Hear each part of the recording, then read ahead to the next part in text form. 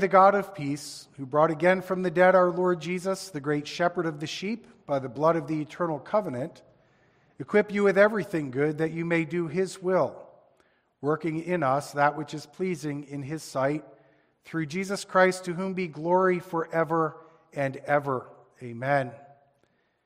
I appeal to you, brothers, bear with my word of exhortation, for I have written to you briefly. You should know that our brother Timothy has been released, with whom I shall see you if he comes soon. Greet all your leaders and all the saints. Those who come from Italy send you greetings. Grace be with all of you. There ends a reading of God's word. Let's pray together. Lord our God, we do thank you for your word, and we thank you for the truth of it and the power of it. Your word is living and active, and just hearing your word read is impactful on our minds and on our souls. But Lord, we also know that we need to have ears to hear and hearts to receive from you. We need your Holy Spirit to work so that we can receive aright the things that you have spoken and the things that will be preached. So Lord, please be with us as we turn from your holy word to preaching, that we would nonetheless, through the human form of preaching that you've ordained, that we would ultimately hear the voice of you, the living God, and that it would minister to our souls. Lord, we come to you in the name of our Savior, Jesus Christ, again with the help of the Holy Spirit. Amen. We're starting to wind down the great book of Hebrews. To be honest with you, if I could, I would go back to the beginning and start preaching through it again. Sometimes I wonder, after 60 sermons, one more to come, will be 61, what happens to all these sermons when they're preached? Do they have any impact? Do they have any effect? What happens to them? As you've sat faithfully under 60 of them, and they've been preached from this pulpit along with many other sermons, what becomes of sermons? I trust that they had an impact, at least in the moment that they were preached, and that trusting that they'll have lasting impact somehow in your lives. I think about that about many sermons. I think about the fact that I've been privileged to preach over thousands of sermons. It boggles my mind. But I also realize that I'm just a human that gets the privilege of preaching. It struck me, some of you will know the name Willard Willink. He was an ordained lay preacher in the Christian Reformed Church, a faithful preacher in the Christian Reformed Church, and I'll never forget seeing him. He was probably 93 years old. They lived down the street from us, and he was in his little barn where he did a lot of work and he did his farming, but he had a stack of his sermons there, and he was feeding them one by one into a fire. And that struck me, all those years of sermons, but he knew that they had done the work that they were intended to do at the time he was preaching them. Now, keep in mind, Willard started preaching way before we had the modern recording technology and the media we have. So if you need to, you can always go back and listen to sermons. But the more important thing is not sermons so much as the Word of God itself. The Word of God itself. There's a very clear reason why whenever I and many preachers read the Bible, we say, this is the Word of God.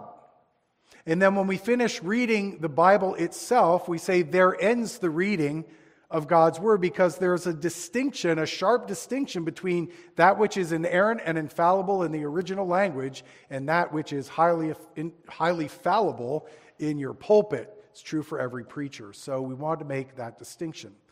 The good thing is, with the Word of God, we can keep going back over it and back over it. And I can guarantee if you do it through prayer and real interest, you'll always gain from it. Even if you were to read Hebrews over and over again, you'll gain every time you read from it.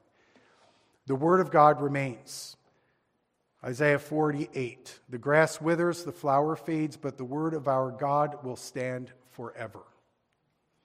Now, as I conclude this series on Hebrews, I've decided to switch things around here at the end. There's that beautiful benediction in verses 20 and 21, and I want to save that for the very last sermon, to leave with a good word, with a benediction. So this evening, what I want to do is just look at the letter overall. As the author is leaving off of his letter, he sends greetings to the leadership. He reminds them that Timothy is going to come and see them.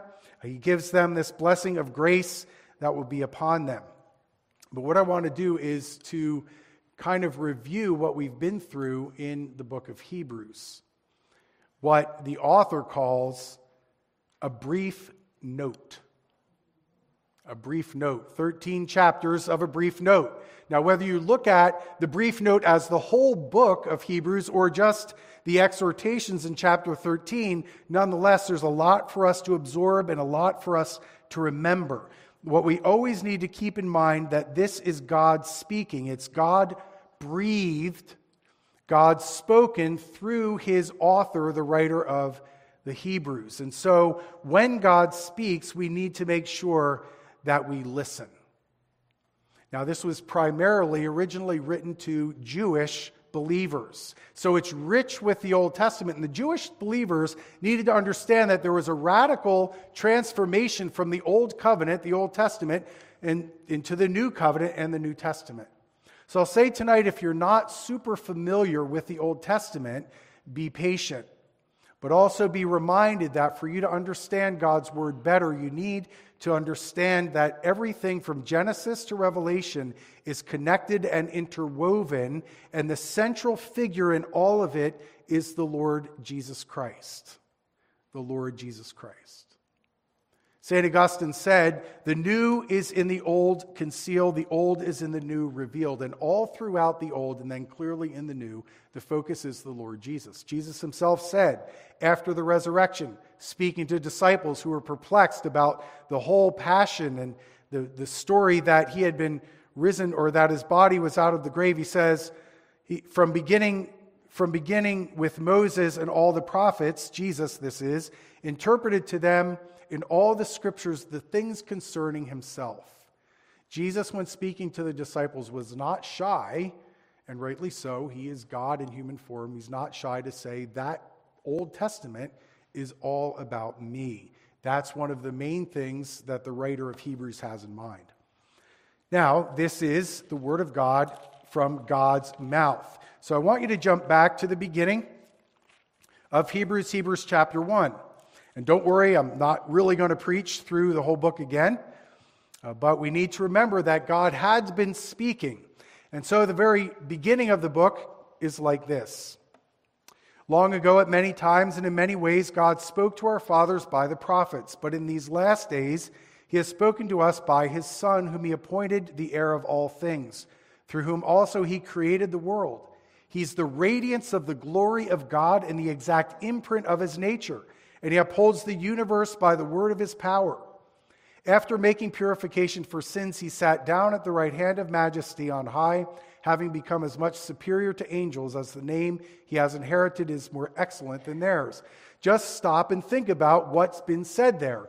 The author begins with the eternal second person of the Trinity. There's no question he's talking about deity in those first verses. But that's what's astounding is then he talks about how he made purification for sin, took on human flesh, bore the sins of his people, died and resurrected. But this Jesus, this person Jesus, is fully God and fully man, the Son of God, the central figure of all Scripture, the central figure in redemption or salvation. He goes on to emphasize how he is the eternal Son of God. If you continue to read in chapter 1, he hammers that point again and again. And here he is manifest in the flesh in order to save the likes of us. He came in the flesh. Jump over to chapter 2. Over to chapter 2. Verse 14. Since therefore the children share in flesh and blood, he himself likewise partook of the same things, that through death he might destroy the one who has the power of death, that is, the devil, and deliver all those who through fear of death were subject to lifelong slavery. For surely it is not angels that he helps, but he helps the offspring of Abraham. Therefore he had to be made like his brothers in every respect, so that he might become a merciful and faithful high priest in the service of God to make propitiation for the sins of the people. For because he himself has suffered when tempted, he is able to help those who are being tempted, manifested in the flesh to save the likes of us.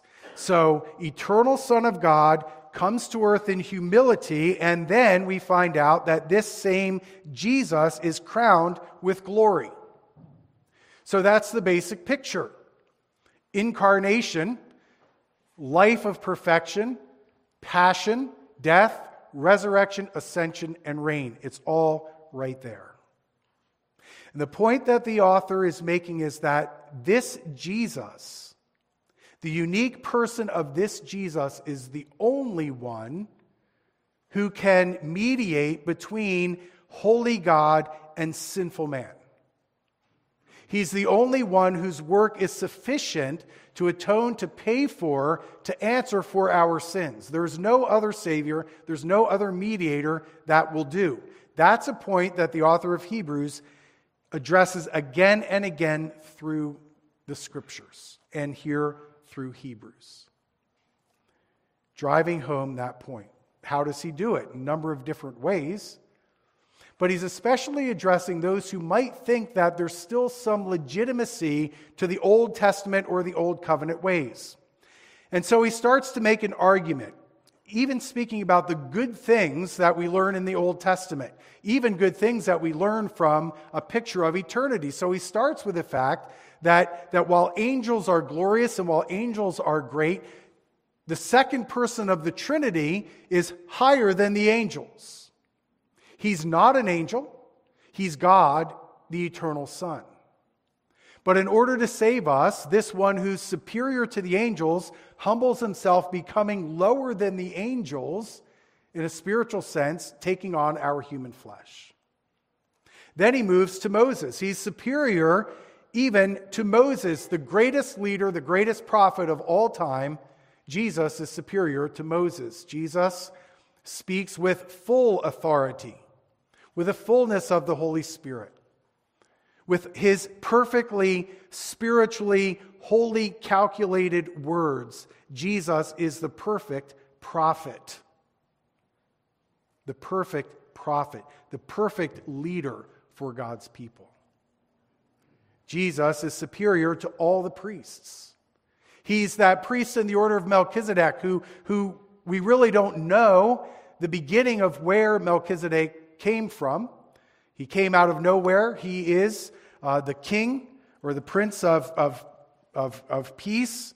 He's from the city, but we don't really know where he's from. We don't really know. And in the same way, Jesus incarnate comes to us from an eternal mystery coming to earth. So he's this priest in the order of Melchizedek. Sorry, I flubbed that up, but the point is, he's the greatest priest. The priests were ordained in the Old Testament to represent the people of God. They had to purify themselves again and again because they themselves were sinners, and in order to represent the people of God, to atone for their sins, they had to cleanse themselves, make sacrifices, go into the temple, and plead on behalf of the people that their sins would be forgiven, time and time again. Through the ritual, the cycle of the year, through the high holy days, that was what the priests had to do. But Jesus is the high priest whose mediation is perfect. And what's absolutely stunning about Jesus is that he's a priest who actually gives himself as the sacrifice for his people. That he's not going into the temple and sprinkling the blood of animals, he's giving himself. If you want to look that up a little closer, look at Hebrews chapter 9.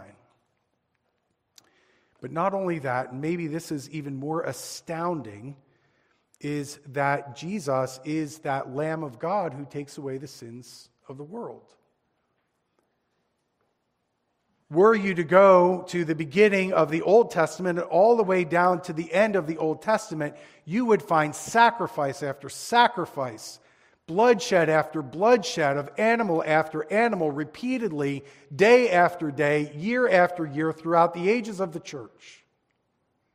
But none of that bloodshed was enough to satisfy for the sins of sinners like us. Only the blood of Jesus shed, giving willingly on his behalf, was sufficient to save us. Jesus answers all that. All that. The end of those perpetual sacrifices. And then he's that Joshua who actually brings us not into an earthly promised land, but into heaven itself. To sum it up, the Old Testament is filled with types and signs. Types and signs, all kinds of types, signs, prophecies, and promises. But Jesus has fulfilled them all. Jesus is the substance behind the shadowy things that we saw in the Old Testament. And the Hebrew Christians needed to know this for sure because it had been their devout religion from the beginning, from the time Abraham was called Abraham, Isaac, and Jacob. These things were ordained. They were good things. But the author drives home, now those things are obsolete. That word is very powerful and very final. It's obsolete. In case anyone thinks that that's something man-made, here's what God says in Hebrews 8:13. In speaking of a new covenant, he makes the one obsolete. And what is becoming obsolete and growing old is ready to vanish away. No longer put your trust in those things of the old covenant. Those rituals that were once good have all been fulfilled. And it's about to be finalized, by the way, very permanently in a very vivid display when the temple itself is completely destroyed in 70 AD, soon after this. God could not be any more clear that things have been finalized in Christ. Well, that's important not only for these Hebrew Christians to remember, it's important for all of us to remember. It's the finished work of Jesus Christ that takes us from fear to faith. For those who believe and know that because Jesus came and lived and died and conquered sin and rose again and ascended to the right hand of glory, that they can have assurance of salvation. The work has been done. Look at Hebrews chapter 6, verse 13. And I'm going to skip over some of the passages that I did have in mind. It's hard to know what's absolutely critical to review and what we can leave for some other time. This is 6:13. For when God made a promise to Abraham, since he had no one greater by whom to swear, he swore by himself, saying, surely I will bless you and multiply you. And thus Abraham, having patiently waited, obtained the promise. For people swear by something greater than themselves, and in all their disputes an oath is final for confirmation. So when God desired to show more convincingly to the heirs of the promise the unchangeable character of his purpose, he guaranteed it with an oath, so that by two unchangeable things in which it is impossible for God to lie, we who have fled for refuge might have strong encouragement to hold fast to the hope set before us. We have this as a sure and steady anchor of the soul, a hope that enters into the inner place behind the curtain, where Jesus has gone as a forerunner on our behalf, having become a high priest forever after the order of Melchizedek. It's finalized, it's done. God made a promise. He made a promise on his very own existence that salvation would come, and it's come in the Lord Jesus Christ. And for those who believe, there's no more fear of condemnation. No more fear of condemnation. Salvation is secure. Now, believers can be encouraged to persevere in the faith, having a whole different perspective on whatever comes to pass in life. No fear even of the worst things that man can do. They can press ahead. But that's only true for those who do believe. The book of Hebrews is filled with warnings to those who reject. And the striking thing about the warning, especially in Hebrews, to those who reject, is that they're all within the bounds of the covenant community. When the author points back to rebellion, when he points back to hardened hearts, when he points back to those who didn't hear, those who weren't able to enter into the promised land. It's all within the Old Testament covenant community. That is very sobering. It's very sobering for the church today. Very sobering for the church today. Look at chapter 3. Look at chapter 3, beginning in verse 7. How many times throughout the Old Covenant did God say, "Hear my word, listen"? Therefore, as the Holy Spirit says, today, if you hear his voice, do not harden your hearts as in the rebellion, on the day of testing in the wilderness where your father put me to the test, and saw my works for 40 years. Therefore, I was provoked with that generation and said, they always go astray in their heart. They have not known my ways. As I swore in my wrath, they shall not enter my rest. Take care, brothers, lest there be in any of you an evil, unbelieving heart, leading you to fall away from the living God. But exhort one another every day, as long as it is called today, that none of you may be hardened by the deceitfulness of sin. For we have come to share in Christ if indeed we hold our original confidence firm to the end. As it is said, today if you hear his voice, do not harden your hearts as in the rebellion. Do not harden your hearts as in the rebellion. Jump over to chapter 10. The warnings don't stop. 10:26.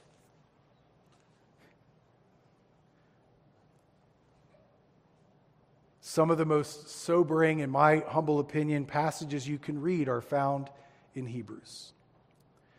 For if we go on sinning deliberately after receiving the knowledge of the truth, there no longer remains a sacrifice for sins, but a fearful expectation of judgment and a fury of fire that will consume the adversaries.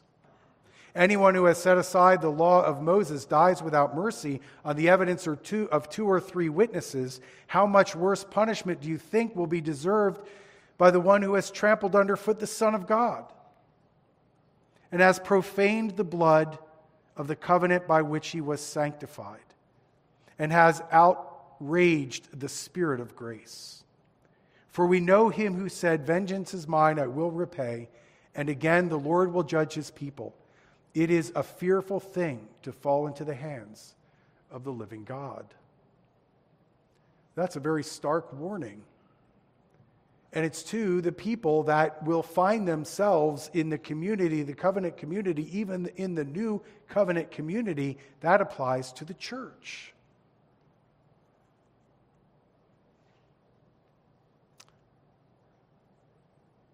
For those who reject,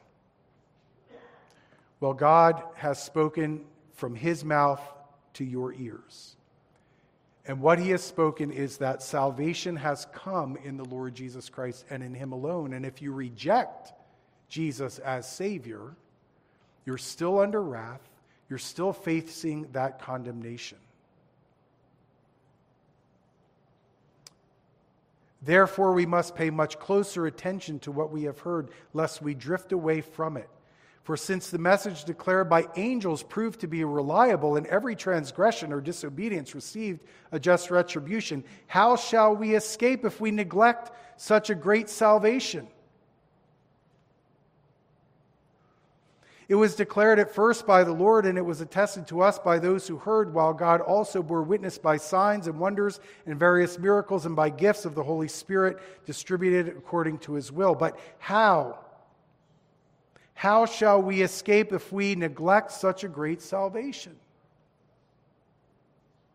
That's the warning of Hebrews. That's the warning of Scripture. The good news is that Jesus has come to save sinners like us. The bad news is that man hardens his heart against the gospel of grace. The good news is that the power of the Holy Spirit in saving souls is overwhelming in those in whom he works and stirs up and shows the need for this one Savior. Shows the need for this one Savior. And it comes through the power of the Word. Hebrews chapter 4. Here's the thing. If you've heard the Word of God, if you've heard the Bible, you have heard. I could ask you the question, have you heard his voice? It's a voice that can't be ignored, so I would say you have heard it. Put aside everything Pastor Klett has said for the past 60 sermons and think about what you've heard from God's word and recognize that you've heard his voice through this powerful word. Hebrews 4, beginning in verse 12. The word of God is living and active, sharper than any two-edged sword, piercing to the dividing of soul and spirit, of joints and marrow, and discerning the thoughts and intentions of the heart. And no creature is hidden from his sight, but all are naked and exposed to the eyes of him to whom we must give account. And we will give account. And the simple answer of the believer is that I've trusted in Jesus Christ as my Savior. I have no other argument, no other plea than that Jesus died for me. The unbeliever has no excuse, has no out. They've neglected that great salvation offered in the gospel. Ears closed, hearts hardened. Sometimes to the point where even the word of God sounds like babble to them. So the question isn't really, I don't think, for those at least who have heard the word, isn't, have you heard the voice of God? You have. The question is, have you received it with open ears and a soft heart? Or have you hardened your heart and closed your ears? So the real question is, have you heard? Yes, you have heard is the answer. The real question is, has it changed your life? Has it changed your life? I don't like to generally speak to a congregation of devout people as if you don't believe. But I'm also not a fool. And I'm also not naive. Because as the writer of Hebrews reminded us numerous times that even those in the covenant, even those in the church, need to be warned about the importance of trusting in Jesus Christ and the importance of staying steadfast in trusting in Jesus, because many do go astray. And so I would be remiss if I didn't say something, even to a small gathering of mostly, if not all, professing Christians, if I didn't say that you need to be warned that if you reject, if you ignore, if you live your life without Christ, you're in great danger. It's a terrible thing to fall into the hands of a holy God without the covering of Christ. It is a fearful thing to fall into the hands of the living God. However, if you trust in Jesus, the other thing that the author of Hebrews is doing is instilling in those who have believed and who have trusted to have assurance that the work of salvation has been done. And your fear of God now is reverence. Your fear of God in Christ is not that you're still living under the reign of wrath because of your rebellion. No, now you've come to God through Jesus Christ. And so turn to chapter 12, beginning in verse 24.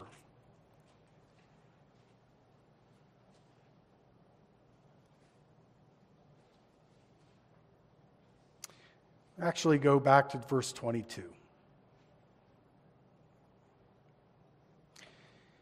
But you have come to Mount Zion, to the city of the living God, the heavenly Jerusalem, and to innumerable angels in festal gathering, and to the assembly of the firstborn who are enrolled in heaven, and to God, the judge of all, and to the spirits of the righteous made perfect, and to Jesus, the mediator of a new covenant, and to the sprinkled blood that speaks a better word than the blood of Abel. And then jump down to verse 28. Therefore, let us be grateful for receiving a kingdom that cannot be shaken, and thus let us offer to God acceptable worship with reverence and awe, for our God is a consuming fire. And then chapter 13, verses 15 and 16. Through him, then, let us continually offer up a sacrifice of praise to God, that is the fruit of lips that acknowledge his name. Do not neglect to do good and to share what you have, for such sacrifices are pleasing to God. In response to such a great salvation, what do we have? What do we have but to live our lives as thank offerings to God, that our lives would be those sacrifices offered as a sweet aroma to God, not for our salvation, that's been done, but out of gratitude and out of love for God, serving, loving, trusting, abiding in him. God has spoken. God has spoken. He's spoken to us things of lasting, everlasting importance.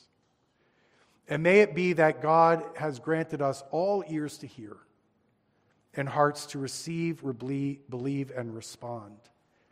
If you find yourself tonight saying, I have terrible doubt whether I'm right with God, my urge to you is that you pray, Holy Spirit, open my ears to hear the beauty of the gospel of Jesus Christ. Soften my heart where I've hardened my heart against you, that it might be warmed and broken and made new. Holy Spirit, touch my soul and bring me from death to life. Let's pray. Almighty God, we know that you are the mighty God, the one true and living God. We know that in your mercy and in your great design to redeem souls, sinful souls like ours, you sent your Son out of a love that we really can't understand, that we can't comprehend. You sent your Son out of love. And the Son came out of love for us to bear our sins and to even bear your wrath in our place so that we wouldn't have to. And out of your love, you've sent your Holy Spirit to open blinded eyes and to unclog deafened ears and to take hearts of stone and turn them into hearts of flesh. To take souls that were once dead in trespasses and sins and bring them to life through the resurrection power of Jesus. You are a glorious, merciful, compassionate God. And we praise you that you've shown mercy to the likes of us. And we give you praise and adoration, and we ask that we would diligently live lives of thanksgiving, thank offerings unto you, the God of our salvation. We come to you in the name of our Savior, who was once dead, but who now lives and rules and